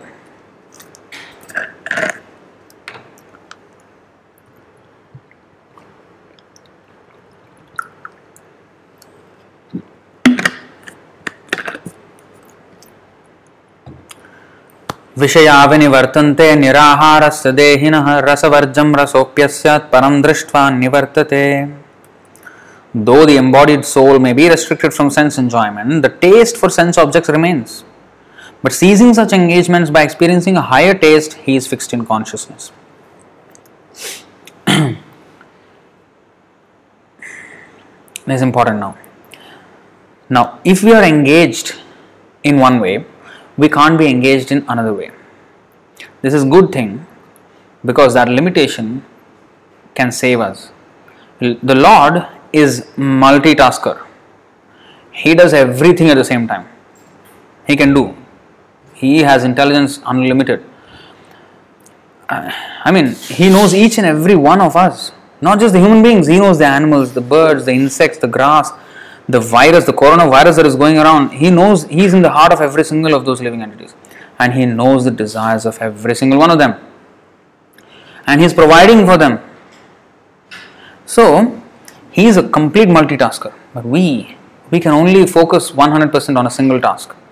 If we are multitasking, we are fragment tasking basically. Our attention is like fragmented kind of. Now, if we are doing one thing with full consciousness, then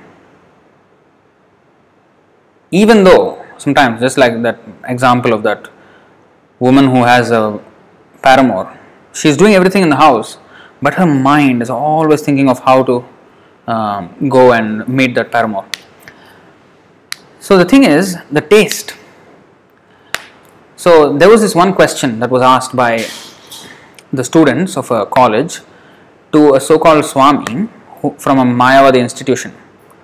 They are not Krishna devotees, they are just Mayavadis, like anything goes and whatever you want to do, you can do kind of movement. They don't believe in, for them Krishna, all demigods, everything is one, just like that kind of movement. So this man, the Swami, was asked the question, how to stop lust. So he gave the example that, when you are preparing for the exam, you are fully focused in preparing for the exam and you are studying and you are, at that time when you are so focused and your exam is tomorrow and you are like completely trying to, memorize whatever is there. At that time, the thought of sex doesn't come, right? The thought of lust doesn't come. So like that, we have to be preoccupied all the time in doing something, and thus we can conquer lust. If it is engaged in one way, then it cannot be engaged in the other way, because we are not multitaskers. That's what he said. Now, the problem with that answer is, there has to be taste. Now, I should enjoy something. If I am doing something, yes, maybe for the moment, the mind does not go into lusty thoughts, but that state we cannot maintain it. It is not endurable because there is no taste. One cannot keep on studying for exams all his life and is always in the tense mode. No, it can't be. Our consciousness, our focus and everything goes in ebbs and flows, and sometimes up and sometimes down. So it is not practical to stay high. There was a pamphlet at the Prabhupada's early days, the hippies, when they were joining the Hare Krishnas, the Hayagriva and all that, they made this flyer and distributed among the hippies, stay high forever. And they asked them to come to the chanting of Prabhupada and Bhagavad Gita classes and all that. So the heading was stay high forever. So if you want to stay high forever,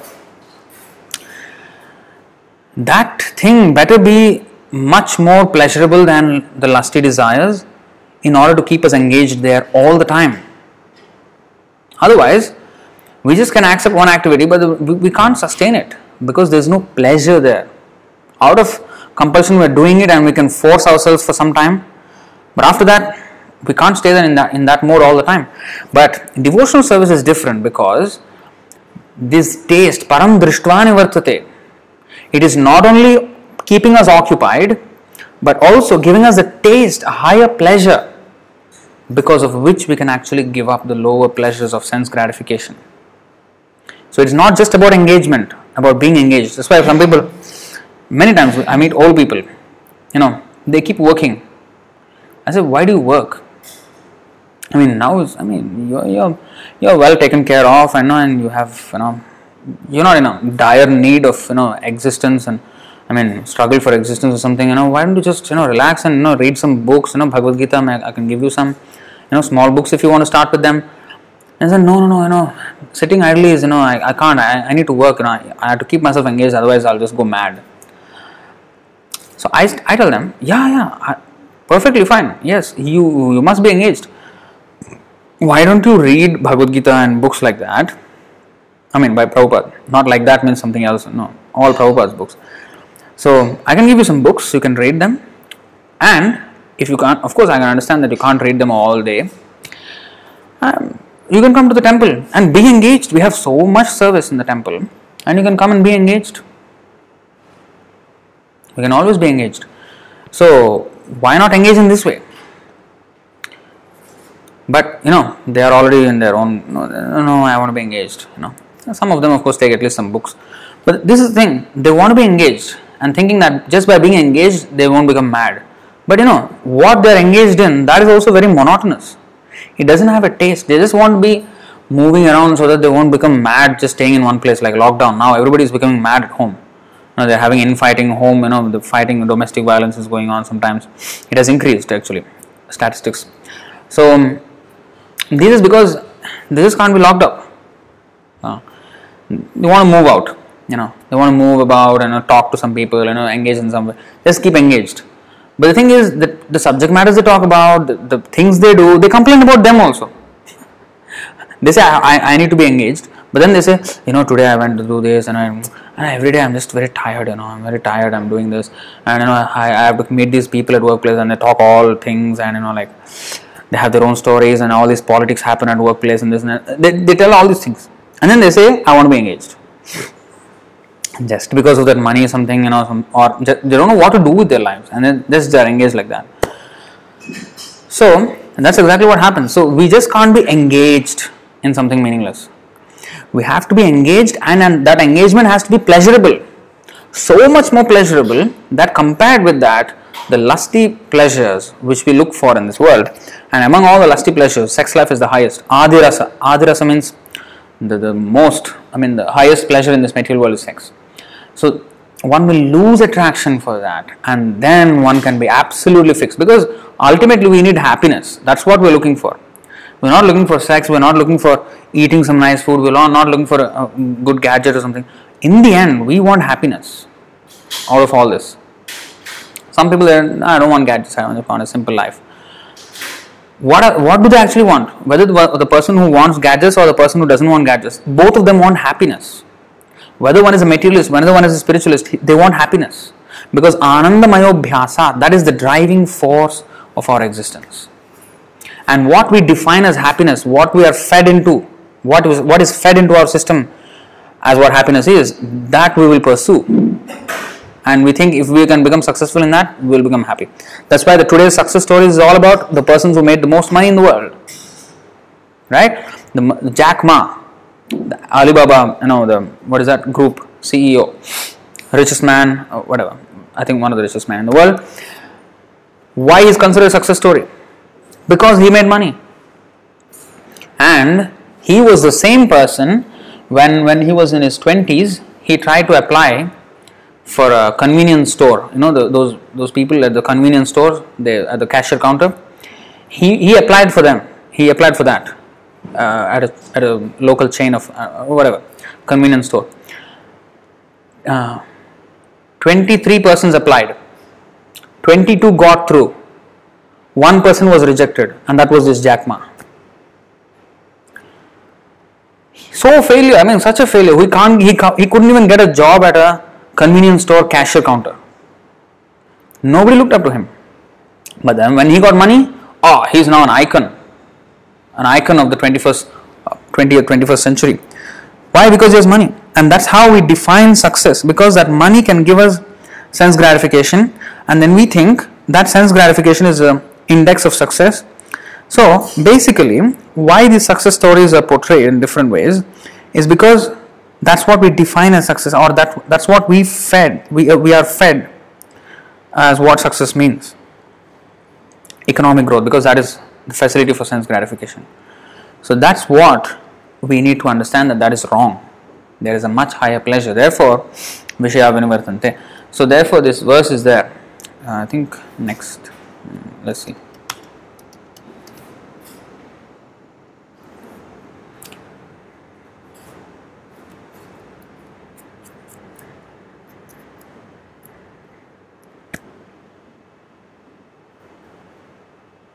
This is what? Yadavadhi mama cheta Krishna padara vinde. 15. Oh. Yadavadhi mama cheta Krishna padara vinde. Oh, that's not correct. Okay, we'll just chant. I'll figure out the tune later on, because it's a different meter. So anyway, Yadavadhi mama chetah Krishna padarvinde nava rasadhamanyudyatam rantumasit tadavadhi batan nari sangame smaryamane bhavati mukha vikaraha sushtu nishtivanam cha. This is what Yamunacharya said. Yamunacharya is the guru of Ramanujacharya. He said, since my mind has been engaged in the service of the lotus feet of Krishna and I have been enjoying an ever new transcendental humor, whenever I think of sex life with a woman, my face at once turns from it and I spit at the thought. So sex life, which is the most enjoyable thing in the material world, he is spitting at it because he has an enjoyment far superior in the service of the Lord. This taste will keep us fixed to Krishna consciousness. this taste. Therefore, in the 9th chapter, 2nd verse of Bhagavad Gita, it is said, Raja Vidya Rajaguhyam Pavitram Idamuttamam Pratyakshaavagamam Dharmyam Susukham Kartum Avyayam. This knowledge is the king of education, the most secret of all secrets. It is the purest knowledge, and because it gives direct perception of the self by realization, it is the perfection of religion. It is everlasting and it is joyfully performed. That word Susukham. Susukham means very happy. Brahmabhuta Prasannatma. Yayatma Suprasidati. Samprashno Yena Samprasidati. So all these words are, and another word is Sandrananda Prashantatma. One of the features of devotional service, 6 features of devotional service is that Sandrananda, Visheshatma. So one becomes very densely imbued with happiness. Another verse in the Mukundamala Stotra is there.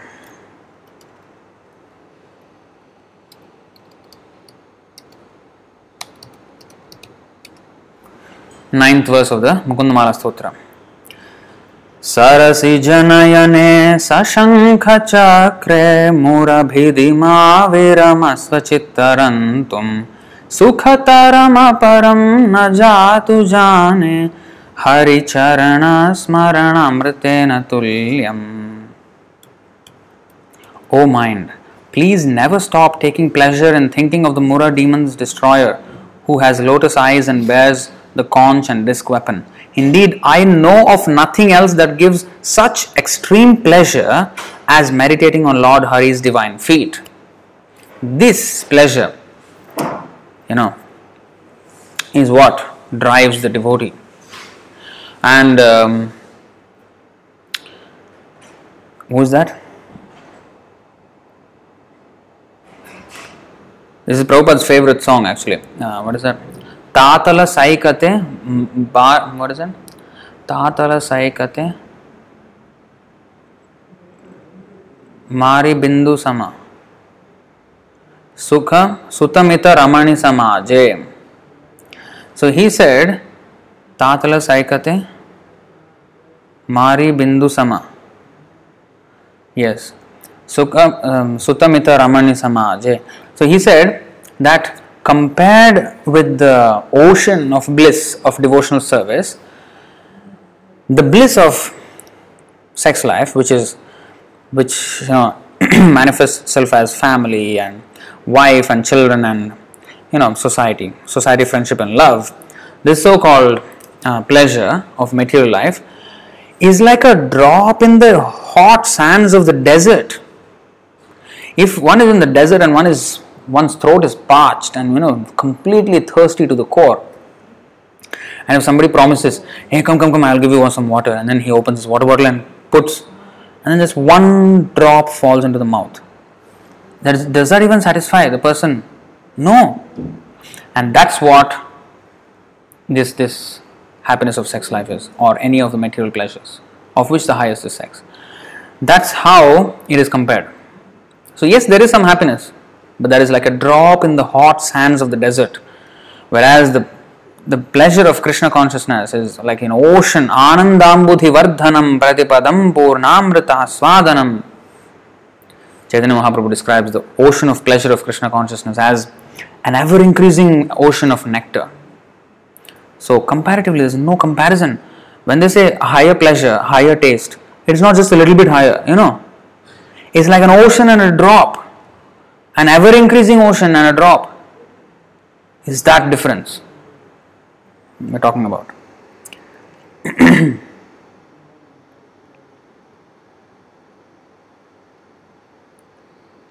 So this mental attitude has already been explained. Parandrishtva nivartate.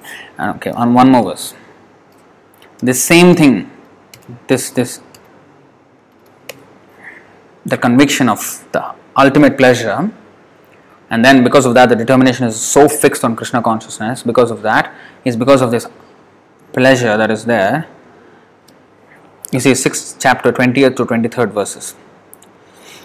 Yatro paramate chittam niruddham yoga sevaya yatra chaivatmanatmanam pashyannatmani tushyati sukham atyantikam yattad buddhigrahyam atindriyam vetti yatra na chaivayam sthitas-chalati tatvatah yam labdhva cha aparam labham manyate na adhikam tatah yasmin sthito na dukkhena gurunapi vichalyate tam vidya dukkha samyoga viyogam yoga samgnitam.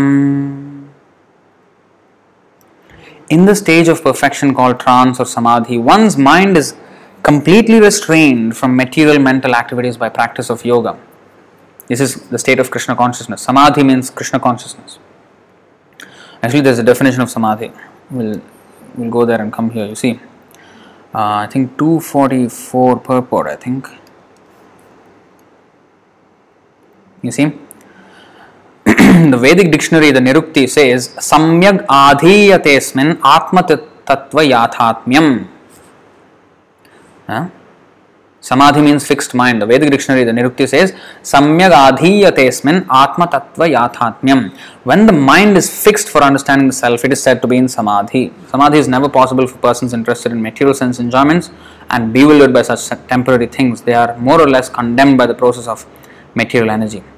The mind is fixed, that is the chaste mind. That is the sthita prajna, the chaste mind. When the mind is fixed, so that platform is what we are talking about, the samadhi, which is only possible when one takes shelter of Krishna. Because even the persons, the transcendentalists who are monists and the Paramatmavadis, they also are not in this samadhi yet. One can only be in samadhi when he is in Krishna consciousness. When he doesn't fall down, he is fixed. Because if they are fixed, these transcendentalists should not fall down, right? But aruhya krichrena parampadam tatva patantyadho. They will go so up and then they fall down. So fixed means that's it, no moving from there. Sitas-chalati tatvatah. So that is possible in only Krishna consciousness. Once one is there, you see, in the stage of perfection called trance or samadhi, one's mind is completely restrained from material mental activities by practice of yoga. This perfection is characterized by one's ability to see the self by the pure mind and to relish and rejoice in the self. You see, he is getting so much happiness. Relish and rejoice in the self. Self means the super self, Paramatma, the Krishna. In that joyous state, that is the real driver. Anandamaya Abhyasa. Once one gets that ultimate joy, one doesn't want anything else. In that joyous state, one is situated in boundless transcendental happiness, realized through transcendental senses. Established, he's established, fixed. Thus, one never departs from the truth. And upon gaining this, he thinks there is no greater gain. Being situated in such a position, one is never shaken even in the midst of the greatest difficulty. This indeed is actual freedom from all miseries arising from material contact. So one can completely counteract the material miserable condition by being so fixed in Krishna consciousness as explained in this verse here. So this is what our determination, our intelligence should be, which is strengthened by the spiritual knowledge given by the Supreme Soul Krishna to the individual soul, which then strengthens the intelligence, which then guides the mind, which in turn guides the senses. And that's how our life is spiritualized and purified.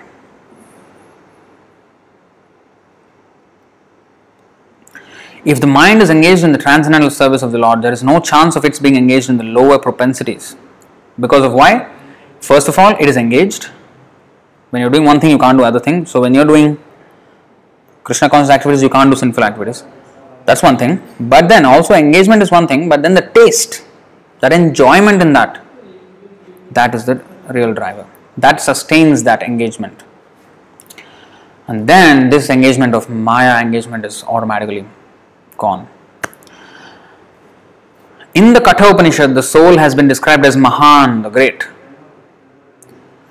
Therefore, the soul is above all, namely the sense objects, the senses, the mind and the intelligence. Therefore, directly understanding the constitutional position of the soul is the solution of the whole problem. And how do we get this directly understanding the constitutional position of the soul? How can we understand? Because with our mind we cannot understand, with our intelligence we cannot understand, with our senses we cannot understand the soul. Right? So how to understand then? We can only get knowledge from a superior source. So we have to get up from a source which is superior to the soul. That is only the Supreme Soul, which is Krishna. And therefore, only when we receive knowledge from that place, then we can completely solve all problems of life. All problems. With intelligence, one has to seek out the constitutional position of the soul and then engage the mind always in Krishna consciousness. That solves the whole problem. A neophyte spiritualist is generally advised to keep aloof from the objects of the senses. But aside from that, one has to strengthen the mind by use of intelligence. Just like we have discussed yesterday that the boys and girls, they should not be actually mixed. They should be kept apart. So that will help to a certain extent. But you can't sustain it unless the intelligence, one has to strengthen the mind by use of intelligence, and the intelligence can be strengthened and sharpened by spiritual knowledge. So without spiritual knowledge, that's why it is said, Prabhupada said, the 4 regulative principles, but also the chanting of Hare Krishna. Because without chanting Hare Krishna, we cannot really follow the 4 principles. In our mind we'll be thinking of them, in our intelligence, in that direction.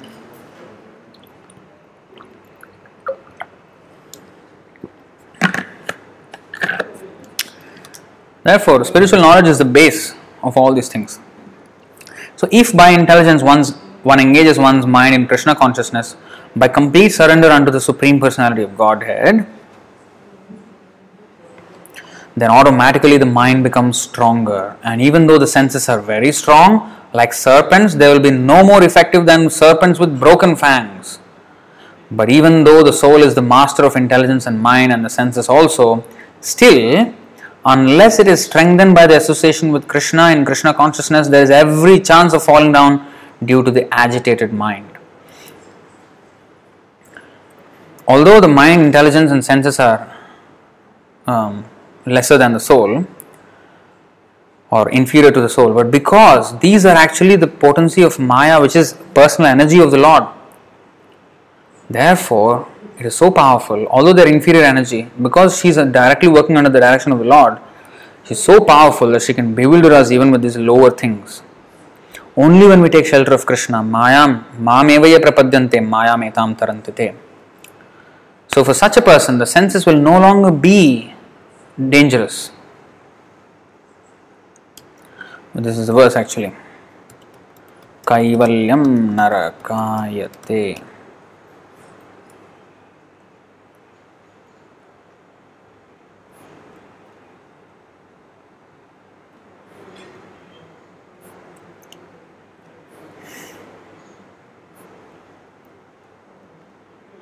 I am searching for the exact translation of the verse because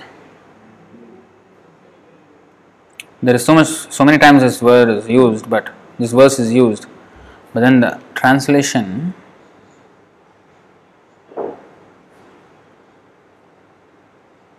okay, this will work. So you see this nice verse. Kaivalyam narakayate tridashapur आकाश पुष्पायते दुर्दांतेन्द्रिय काल सर्प पटली प्रोत्खात दंष्ट्रायते विश्वं पूर्ण सुखायते विधि महेन्द्रा दिश्चकीटायते यत्कारुण्य कटाक्ष वैभवतां तं गौरमेवस्तुमः. Kaivalya, oneness in the effulgence of Brahman, appears hellish to the devotee. The heavenly planets, the abodes of the demigods, appear to a devotee like phantasmagorias. The yogis meditate for sense control, but for the devotee, the senses appear like serpents with broken teeth. This is the actual verse which Prabhupada was mentioning in that purport. The devotee doesn't have to control his senses, for his senses are already engaged in the Lord's service. Consequently, there is no possibility that the senses will act like serpents. In the material condition, the senses are as strong as poisonous snakes. But when the senses are engaged in the Lord's service, they are like poisonous snakes with their fangs removed, and so they are no longer dangerous. The entire world is a replica of Vaikuntha for the devotee because he has no anxiety. He sees that everything belongs to Krishna and he does not want to enjoy anything for himself. He does not even aspire for the position of Lord Brahma or Indra. He simply wants to engage everything in the service of the Lord. Therefore, he has no problem. He stands in his original constitutional position. All this is possible when one receives Sri Chaitanya Mahaprabhu's merciful glance. So this is how we have to engage. Rishikena Rishikesha Sevanam Bhaktiruchyate Sarvopadhiva Nirmuktam Tatparatvena Nirmalam. So we have to engage in the service of Krishna. Engage all our senses, our mind, our intelligence in service of Krishna. Alright. I think that is the end of the purport, right? Yeah. So now we'll take any questions.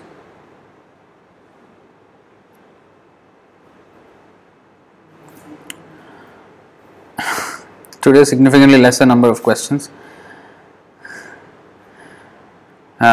Okay, first question. I think all questions except one are by Bhakta Virendra.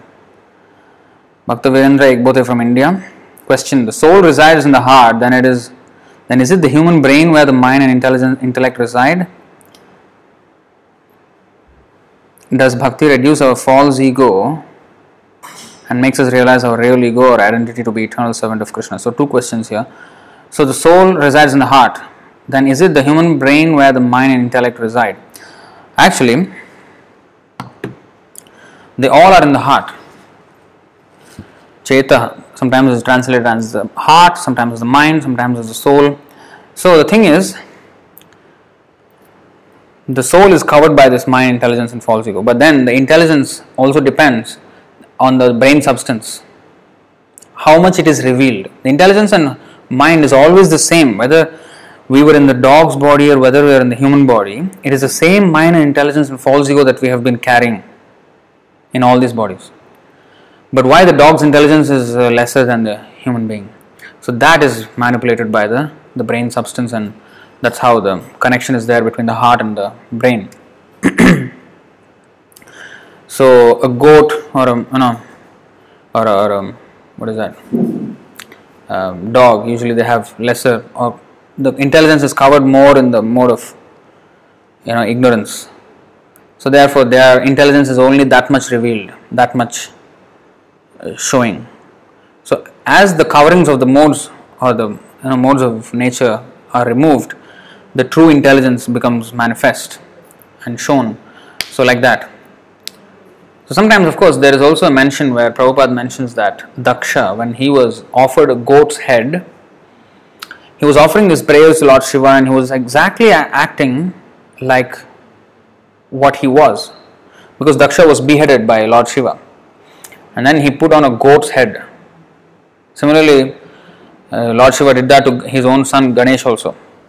He beheaded him and then added an elephant's head. It basically is a head transplant. And not even a human head transplant, it's an animal head put on a human. But then, the intelligence remained the same, surprisingly. So, what role does the intelligence play? The brain play? It's hard to describe actually. But definitely, we always point mind intelligence here. But then, the soul is covered by this gross body, and of course, a subtle body can actually exist in more than one region. It's like it's more than just in the heart. So maybe there's a more specific description of how this intelligence exactly exists, in which part, because we always point to the head when we talk about intelligence and mind, but mind is actually in the heart. Heart and mind is used synonymously in Vedic literature. But intelligence, sometimes we always point to the head, right? Basically, the brain is governing the entire body's activities, and therefore it is like the central system where everything is. But is that where intelligence is? Intelligence is a very subtle element, and because our brain is usually the one which is controlling the activities of the senses of this body, the gross body, we attribute that place to the intelligence and rational power, And there is some psychological studies which they did that even Prabhupada quoted that many times when he was mentioning that women is less intelligent than man, and when he also always quoted his professor Urquhart, from his Scottish Churches College, where he presented that study of psychologists when they study the grey matter and then the weight of the brain. And the weight of the woman's brain is always, I think the maximum it was found to be 34 or 36 ounces, and in man it was found to be a maximum of 72 ounces. So there's a vast difference there. So that is an indication of intelligence. So in a way there is like a kind of relation between the size of the brain and intelligence. And also sometimes they say the number of creases in the brain also is how many creases you have, that is how much more intelligent a person is. So they have all these studies. But again, Vedic, speaking about Vedic, but Prabhupada did quote that as a context. So there is some relation definitely, and according to that our intelligence is revealed. But then again, when Daksha was put the goat head, he did not behave like a goat, nibbling on grass and eating plants. He did not do that. he spoke just like a very learned person, Daksha, and even Ganesh for that matter. He has a elephant head, but he is not like an elephant. So it's a very subtle thing. It's hard to describe. Then next, Bhakta Virendra. There's a second question there. Does bhakti reduce our false ego? It's not reducing. There is either false or true ego. It's a binary thing, 1 or 0. Either you are false ego or either you are true ego. So of course, when you are transitioning, when we are rising from the material platform to the spiritual platform, what exactly is happening is, we understand that we are servant of Krishna, but still we are stuck in our bodily concept. So slowly we are coming out of that. So yes, with bhakti, with more and more we engage in bhakti, our false identification with matter subsides. And yes, as much as that happens, our true ego, our true intelligence, our true identity, is revealed. Yes, the holy process is about bhakti. As we engage more and more, our real identity becomes manifested. Next question by Bhakta Virendra. Agya Chakra situated between the eyebrows is the location of mind and intellect. So I asked whether it is the brain. Well, yeah, maybe, I don't know. I actually don't know about this chakras thing.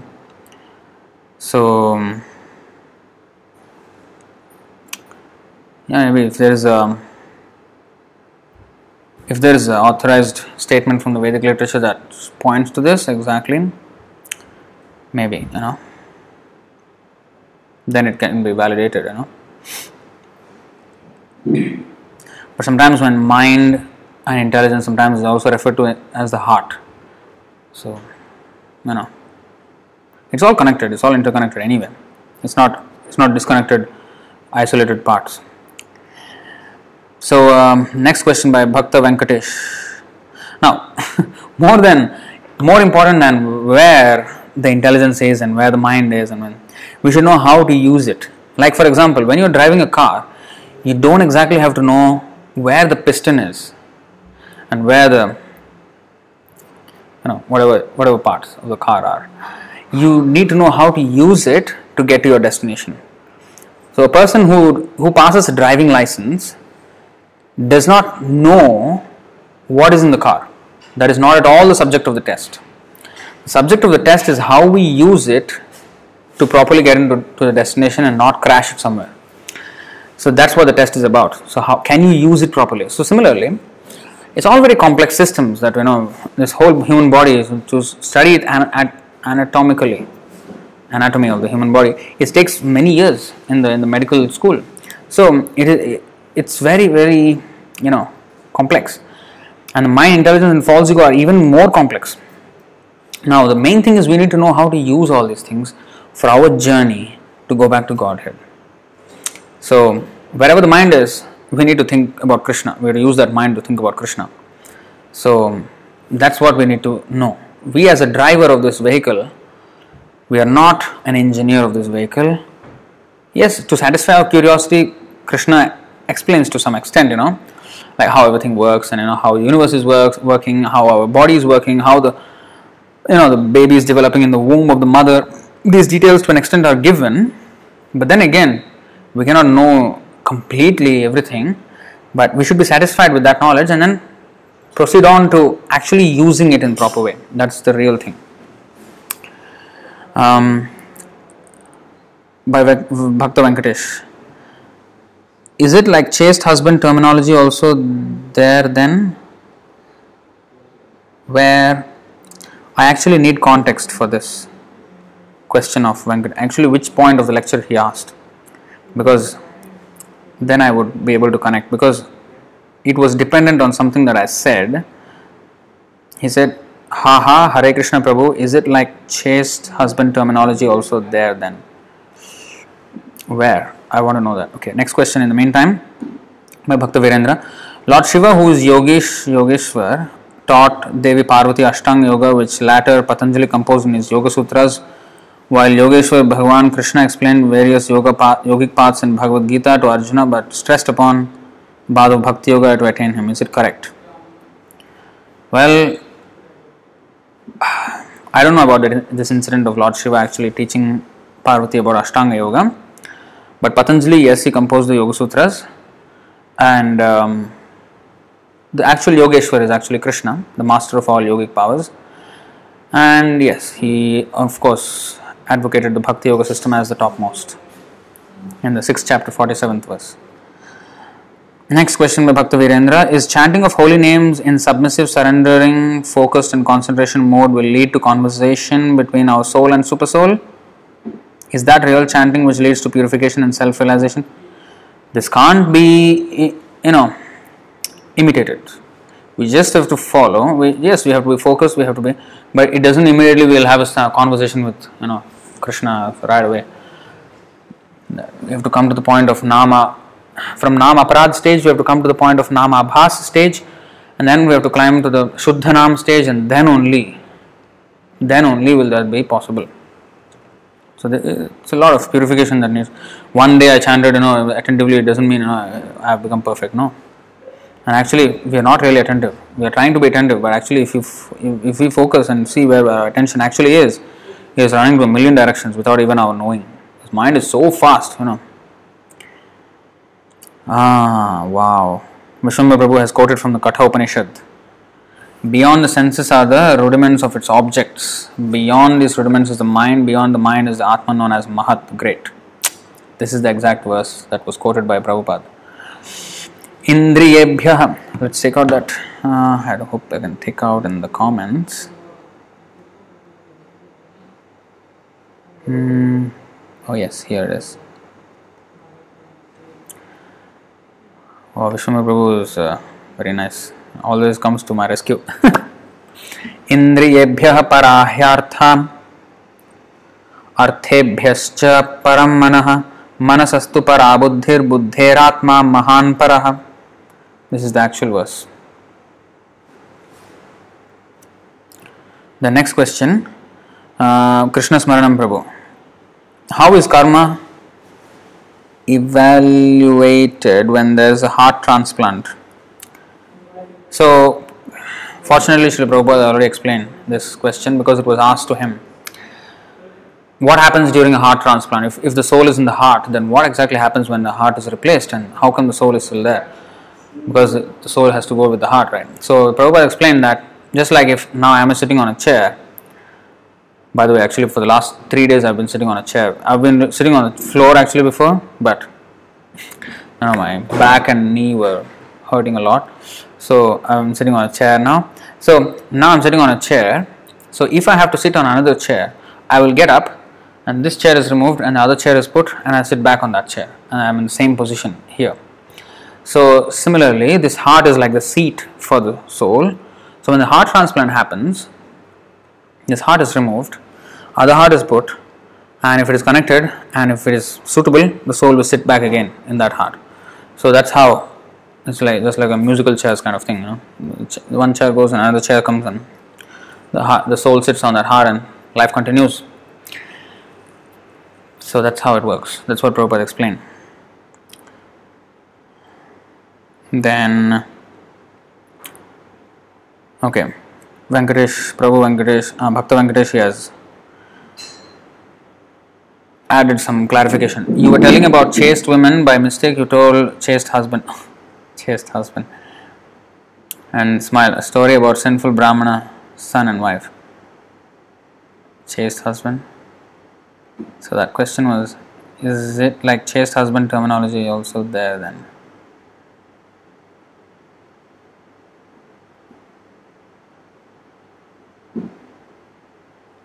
Well, he was not chaste, right? Maybe he was controlled by the chastity of his wife. Well, I did not get the joke probably because I don't really get it yet, but it's okay. Next question, Bhagavad Gita chapter 6, 20 to 23 explains something. So we have just explained that. So anyway, we can't go more in depth. Thank you very much for coming on and joining in this class. And before we close, I just want to thank all of you who have donated for this new laptop. And today we have reached the target of the fundraiser, and I thank every one of you for kindly contributing all your hard-earned money for this service of this new laptop. So we'll be getting that laptop maybe in maybe today is what? 16, maybe in a week's time probably. Then we should be able to use all that, the new laptop, in this service of Krishna here, in live streams, and also doing some other, a lot of services to be done actually. Thank you very, very much, all of you. I'm really surprised.